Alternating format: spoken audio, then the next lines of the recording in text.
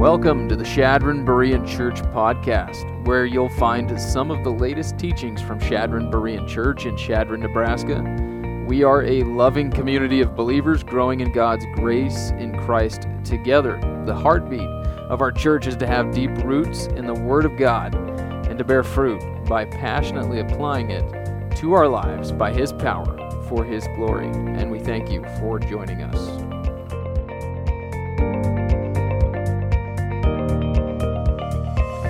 Morning, church. Gavin, you think you can get that first slide there? Yeah. So, you are all aware now that Pastor Justin's doing a little R&R this week, and it's much needed. But he sent me this picture this morning. I'm just a little worried about it. I'm worried that this big fish stuff is going to his head a little bit. You know.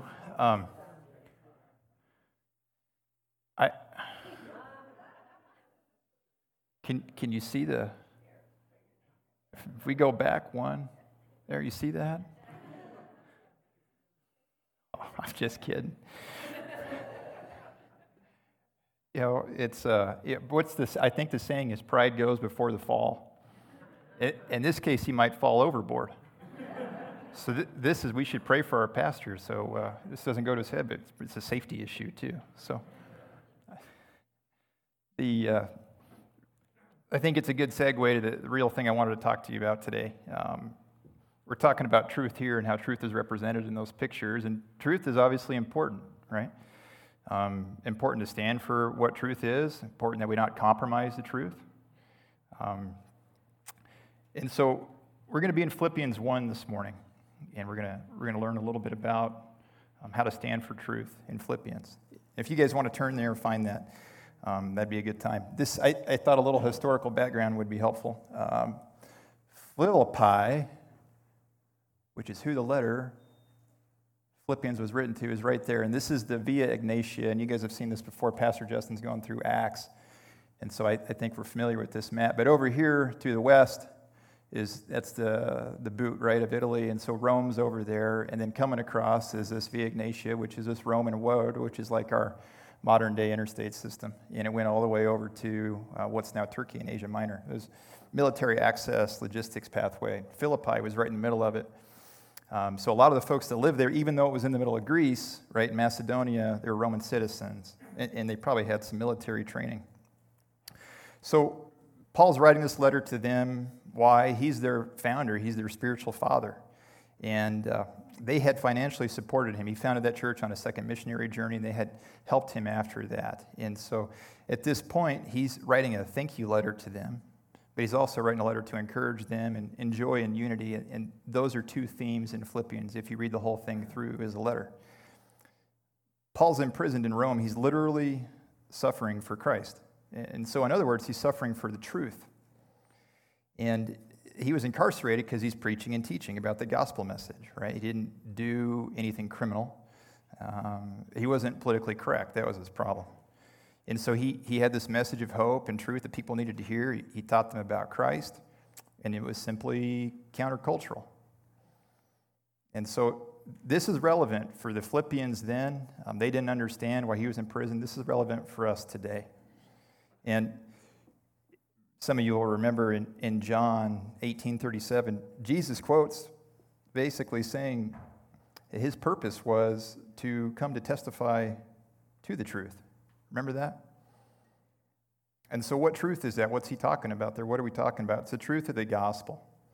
And from that, we get the truth of our biblical worldview and our moral oughts and ought-nots. And that was countercultural then, and it's countercultural now. And in the U.S., it's honestly not that bad. We may feel like there's some bumps right now. There's a cultural shift away from biblical truth, right? So people who stand for it are going to run into friction, and we're seeing that all over the map. But it's actually a great place to be a Christian. This is a map I pulled up from Voice of the Martyrs. You might be familiar with that organization. So the shaded countries are countries that the dark blue ones, where there's government-sanctioned persecution against Christians or real social-cultural persecution. And then VOM decided that the red shaded ones are ones they put on their watch list. U.S. isn't on that. So this is relative. This applies to our brothers and sisters all over the globe too. So Paul's imprisoned, and he's likely physically chained to these guards. And they're changing shifts every 8 hours. And he's awaiting trial before Emperor Nero, and he's going to figure out if he's going to live or die. And nothing he did was criminal, right? So he's in a circumstance that's adverse. That's an understatement. I actually can't think of much worse place to be, short of dying for your faith or martyrdom. So what did he do, though? He led by example. He rose to the occasion, and he was able to write this letter to the Philippians to instruct him on how to behave in adversity. And so the question for us is, how do we act in adversity? What do we do when it's time to suffer for the truth? We're going to be in Philippians 1, and we're going to go through verses 12 through 30 this morning. And if you want to follow along with me, verse 12 starts, "Now I want you to know, brethren, that my circumstances have turned out for the greater progress of the gospel, so that in my imprisonment in the cause of Christ has become well known throughout the whole Praetorian Guard and to everyone else, and that most of the brethren, trusting in the Lord because of my imprisonment, have far more courage to speak the word of God without fear. Some, to be sure, are preaching Christ, even from envy and strife, but some also from goodwill. The latter do it out of love, knowing that I am appointed for the defense of the gospel. The former proclaim Christ out of selfish ambition, rather than from pure motives, thinking to cause me distress in my imprisonment. What then? Only that in every way, whether in pretense or in truth, Christ is proclaimed, and in this I rejoice. Yes, I rejoice." So that's Paul's perspective of the situation. It causes him joy. And we ought to have a proper perspective of adverse circumstances as well. Let's get in the mind of Paul for a minute in his context and think about it. He's in a circumstance that is beyond his control. It's unexpected. He probably doesn't understand it. He doesn't like it, and he's probably not happy about it. And Philippian church is similar, right? They don't understand these circumstances. They have their own problems. They don't understand them. They don't like them. They're probably not happy about them. But that's where the beauty of this begins. Paul has this single-minded focus on the gospel, on advancing the gospel. And ultimately, it's his cause for joy. That's his singular purpose. So his perspective is what's important. He's going through major adversity. He's suffering, literally suffering for the gospel, yet he's able to have joy. How remarkable is that? Isn't that awesome? He sees his circumstances through the lens of advancing the gospel, not through the lens of his personal problems. So we see the gospel spreads to the Praetorian Guard. They wouldn't have had any chance but to be exposed to it. They're literally chained to Paul. Can you imagine that? He's writing this stuff out and talking to people and preaching and teaching. So they get exposed to it. And then and everyone else, and that's probably Roman citizens and probably people in Caesar's own household. And we see the gospel is also spreading because people are encouraged by Paul's example, right? He's got ongoing success despite his imprisonment. And so people are encouraged by that. And then there's other people preaching, and they're probably preaching more because Paul's in prison. They wouldn't have been otherwise. Some have good intentions. Some are motivated by self-gain, I think. But Paul's not upset towards them. He's not vengeful towards these people that mean to do him harm. Bottom line is that the gospel's spreading, and that overrides everything for Paul. So I think the question is now is, what's this gospel? Can we restate that back? Can we explain that to somebody? What's he on the line for here?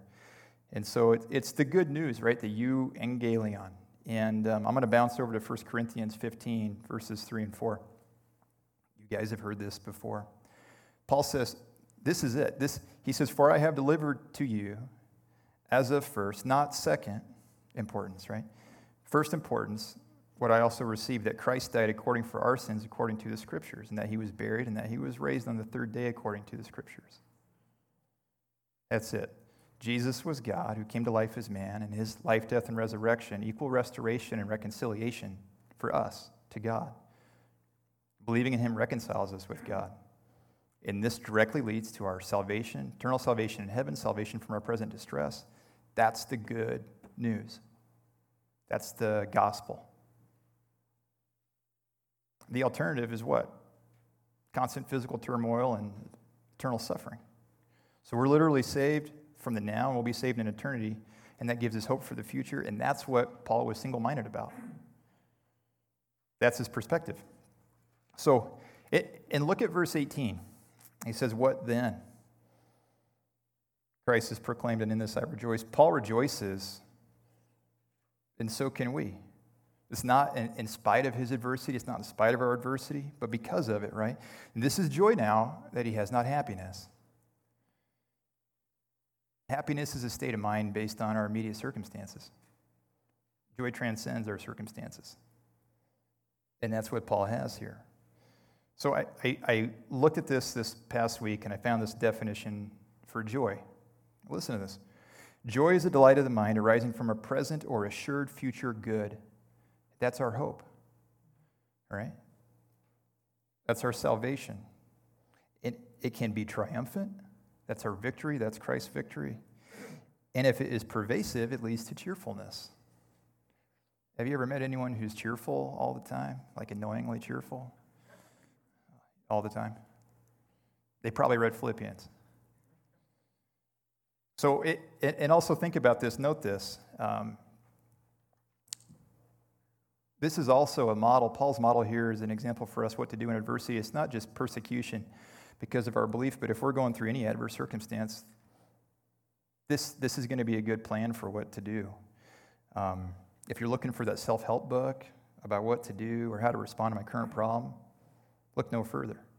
It's because the eternal message of the gospel and this perspective transcends our circumstances.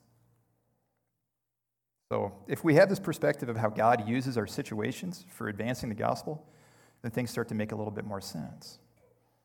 Hope and salvation can spread in ways that wouldn't have occurred otherwise, ways that we don't expect, right? Ways that we wouldn't plan if it were up to us. And so these adverse circumstances, then they have purpose, and they can be a cause for joy. So I think, the what do you do with this? I think the question is, when we're going through a tough situation, ask, how is God using this situation to advance the gospel? And what's my part in it? And does this give me an opportunity to example my faith to other people or an opportunity to share my faith with other people? So, and for those of you, I didn't put a bulletin handout in there. I'm sorry this morning, but if you're taking notes, we're going to go to the next slide, and we're going to pull several principles out of this passage. And so we're going to go to the next one. And it's that believers should place their identity in Christ during adversity. And we're going to bounce back with Paul in verse 18 through 21. He says, "Yes, and I will rejoice." Why?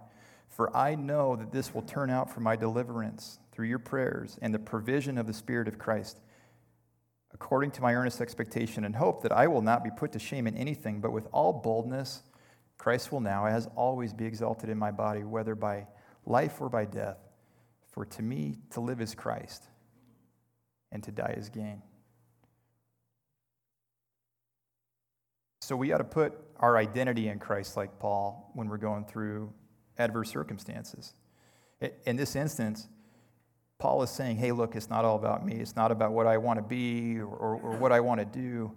Christ is at the top of his personal priority list. Everything is secondary to Christ in the gospel, right? Christ is up here, and he puts the self down here. That's where it should be. That's what he's doing here. And he honors Christ with his actions. Look at 19 and 20. And Paul's not hoping for his own deliverance here for the sake of him. Instead, he's asking to be delivered so that he can honor Christ. That's a significant thing. So Christ is everything for Paul. And Paul's identity is as a Christ follower. And when he says to live is Christ and to die is gain, Paul is acknowledging that because of the gospel, he'll have victory and salvation and life or death. Christ will be exalted either in Paul's life or in his work or in his potential death as a martyr. Paul wins and Christ wins, whether Paul lives or dies. And he's not afraid of death because of it. And neither should we be. And look again in 18. Joy can be experienced because of a focus on Christ instead of ourselves or the current situation that we're in. So I've often looked at this phrase, to live as Christ, to die as gain, and I think this will help illustrate the point. Like, how can we apply this? What does this mean to us? I made it a fill in the blank. So just think about, look at this first part of it, to live as Christ, right? I took it out.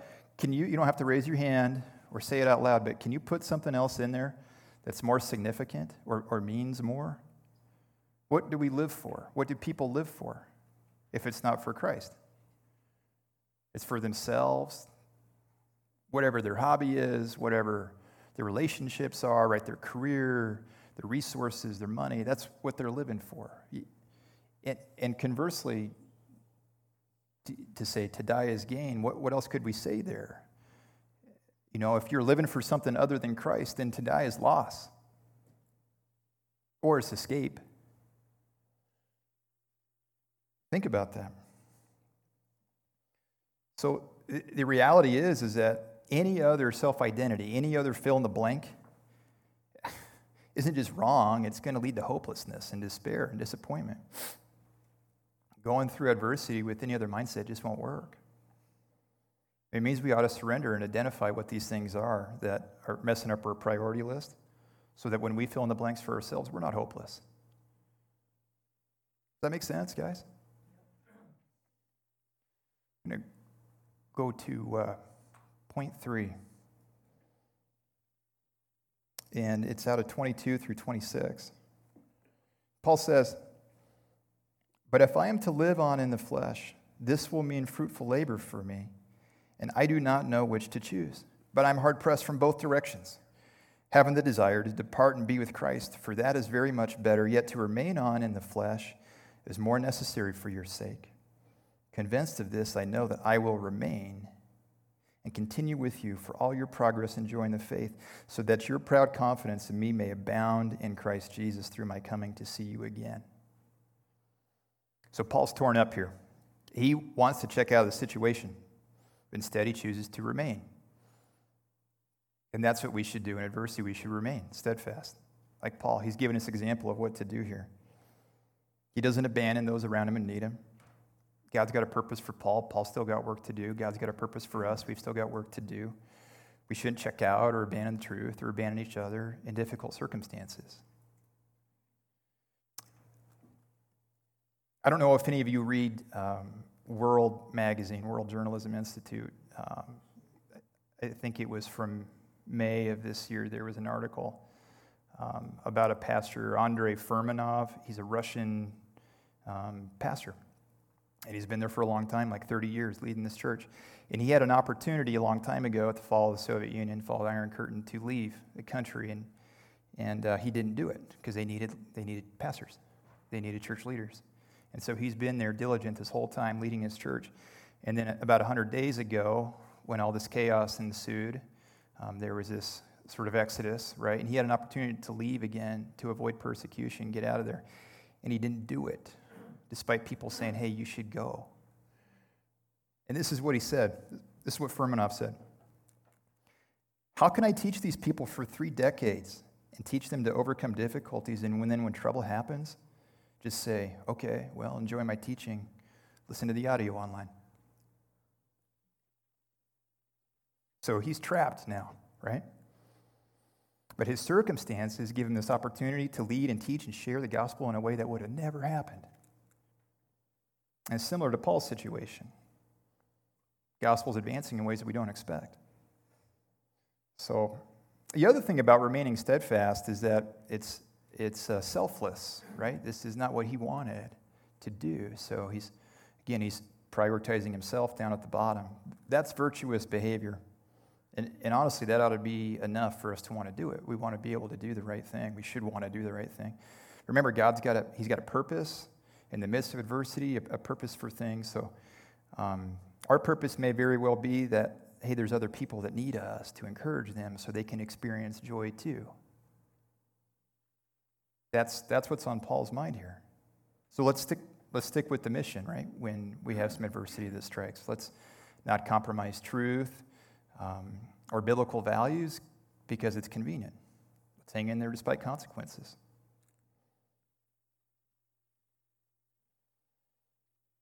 So next principle is believers should conduct themselves in a worthy manner. So now Paul's going to give some instructions. So he's led by example. He's lived as an example. He showed him what to do. Now he's going to tell him what to do. And we're actually going to get our next two principles out of verse 27 here. So if you'll read it with me, it says, "Only conduct yourselves in a manner worthy of the gospel of Christ, so that whether I come and see you or remain absent, I will hear of you that you are standing firm in one spirit, with one mind, striving together for the faith of the gospel." Paul's exhorting the Philippians to conduct themselves properly, to behave virtuously. Paul's telling them to perform the right action based on their identity, right, and their belief system. And this isn't an isolated concept. Some of you are familiar with Ephesians 4, verses 1 and 2. It's similar. Paul implores his readers in Ephesians to walk in a manner worthy of their calling. And then he lists out humility, gentleness, patience, love as ideals. Galatians 5:22, fruits of the Spirit. We're familiar with that, more than likely. Fruits of the Spirit are what? Love, joy, peace, patience, kindness, self-control. So these are the actions that are proper conduct in tough circumstances. And the opposite, think about this juxtaposition. The opposite is the typical human response, right, of anger or anxiety or fear or self-preservation. So he's asking us to do something that's difficult. Remember, we don't do these things just because it's the right thing to do or we're trying to gain approval, but we do it because of our position in Christ, because of our identity in Christ and what Jesus did for us. So because of what Christ has done for us, right, and the renewal that's occurred in us, then we can choose to reflect Christ to other people. That's what he's asking us to do here. So it's a product of grace. There would be no other way we could do it. And what it ultimately means is that we ought to behave in a way so that if Jesus came back right now, we wouldn't be ashamed. How else should we act in adversity? It reminds me of like a medieval knight, right? The knight in shining armor, who's on a battlefield and he's honorable, even when times are really difficult, right? He's virtuous, and he avoids shame. That would be one of his primary motivators. That's what Paul's doing here. I mean, I don't really see a good argument to act any other way, to be honest. I mean, folks in the secular circles would tell you that's the proper way to act, that would win the day. So when adversity comes, when we go through a difficult situation, think about this. So example our faith, right, by doing these things instead of resorting to human nature and acting like hypocrites. If we do this well, we'll be winsome. Difficult thing to do. Paul's asking him to do. So conduct ourselves as worthy. Let's not respond in anger or exchange of unpleasantries in a difficult conversation where something happens that's unjust, right? And moreover, let's not act with cowardice. Let's not compromise our values for the sake of convenience.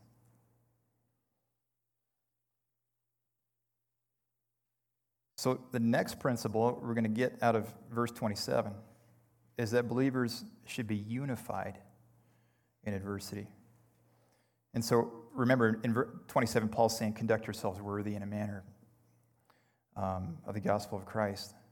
Why, though? So that whether I come or see you or remain absent, I will hear of you that you are standing firm in one spirit and one mind, striving together for the faith of the gospel. So he's talking to the whole church now. He's not just talking to the individual. Right? It starts with the individual first. That's what you got to do. And then now, hey, church, this is what you guys have got to do. Church should be united in the gospel. That's your common ground, okay? So, and I draw analogy, when I think about this in the body of Christ, I draw analogy from my experience as an Army officer, Stryker Cavalry Troop, which regular Army nomenclature, that's a company, right? It's a fighting unit. And you've got all these guys, and they have this common identity and common purpose, and they have to self-sacrifice in order to make it work, right? But it's not just shooters and scouts. It's you got to have medics, you got to have drivers, you got to have supply, you got to have guys that do logistics planning, you got to have leadership, you got to have people that cook. Everybody's got to do their part in order for that team to function, do its job. And so it's not dissimilar from us. So if we exercise our spiritual gifts together, the entire body of Christ functions well. We got to do it together. We got to be united together. We got to set aside petty differences and unite on our common ground. Our common ground is Christ. So this is a call for unity for the church. Now think about church, the church building is our home base where we can reload and requip and refresh. We can serve each other and encourage each other and equip each other, pray together. And honestly, if we went through adversity any other way, it'd be terrible because we'd be alone. So unity. And the last one, in the last 3 verses, Paul makes a point that believers should also suffer well. In verse 28, he says, "But in no way be alarmed by your opponents, which is a sign of destruction for them, but of salvation for you, and that too from God. For to you it has been granted for Christ's sake, not only to believe in him, but also to suffer for his sake, experiencing the same conflict which you saw in me and hear to be in me." So he's saying opposition is to be expected. In fact, he's saying it's a good thing because it's a sign you're doing the right thing. If you get opposition, you get some friction, that's okay. If we're opposed for telling the truth of the gospel, then it's confirmation we're on the right path. So think about it. Paul's suffering, Christ suffered, the Philippians suffer, modern day believers suffer. In other countries, maybe in this country. In other words, suffering is expected. So this isn't a feel-good address, right? I think suffering is inherent to being a Christ follower. We don't just get to believe and be saved and then ride off into the sunset. Paul says to expect it and get ready for it. And the reality is that adverse circumstances will come to believers because our worldview clashes with the culture. We believe in Jesus, and if we take part in his grace and salvation, well, why are we not also expected to suffer? So when it occurs, don't worry about it, though, right? And remember, we're equipped for it. But we need to do it well, because people watch how we respond. So everyone is a graceful winner, right? It's easy to be a winner. But it's how we handle adversity that defines us. That's what reveals our true character. And as we've seen here, then suffering's part of the Christian experience. But there's good news. It's the gospel. It's Christ. It's eternal salvation. It transcends our circumstances that are difficult. That was Paul's perspective. Makes any adversity that we go through worth it when we realize that people's souls are at stake, but we've already won the battle. Take great encouragement from that. So having a perspective of how God is using our circumstances, whether we like it or not, whether it seems like a happy circumstance or not, to advance this program changes everything, and so does living for Christ is our priority. That should be our lens. That should be our identity. These actions carry us through everything. When the going gets tough, he reminds us to remain and be steadfast, act virtuously, conduct ourselves as worthy, and then fight together. And if we do these things, we'll suffer well through it. Think about Furmanov and his church. I don't think it's easy. So, look, if you've never seriously thought about this gospel and these things that I'm talking about, I challenge you to do it now. This is worth putting a stake in the ground over. Think about what I said about the truth of the gospel, and think about this hope, this eternal hope, this physical hope that it gives us. We can have joy despite our circumstances. There's nothing else that gives us that. So, I mean, if you want to have real joy, if you want to experience salvation from the adversity of life, if you really want to stand for something, this is it. All you need to do is believe in Jesus. Believe that he died for you too. In church, You consider yourself on this team already or in the fight. I mean, this is a challenge for us, I think. If we operate and think from the standpoint of the gospel, we place our identity in Christ alone, then we can face any circumstance together. So, I think we've got one last song. Worship team, would you mind coming up? We'll bow our heads in prayer. Dear Heavenly Father, thank you. Thank you for the freedom and opportunity to be here and worship you and praise you, learn about you, learn about your intent, purpose for our lives. Thank you for instructions on how to deal with circumstances. Thank you for the message to us and your word to us, how clear it is. Thank you for reassurance of victory despite all odds. We thank you for hope and joy in difficult times. Thank you for the reminder about suffering so we can set our expectation management appropriately. Help us to take this message to heart so we can change how we think and how we act in times of persecution. Help us to set aside ourselves, make our identity as Christ followers. I ask that you'd bless and equip Christians around the world in what other circumstances they might be in. We know you won't abandon us. And I pray that you would equip us for whatever circumstances we might find ourselves in here. Please bless this church, this local body, God. Help us to be mature believers. We ask for growth, spiritual growth. Pray that you bless our outreach, our ministries, our small groups. Your will be done. And I ask that this afternoon we could have a safe and fun time and have some shared experience together. We pray all this in Jesus' name. Amen.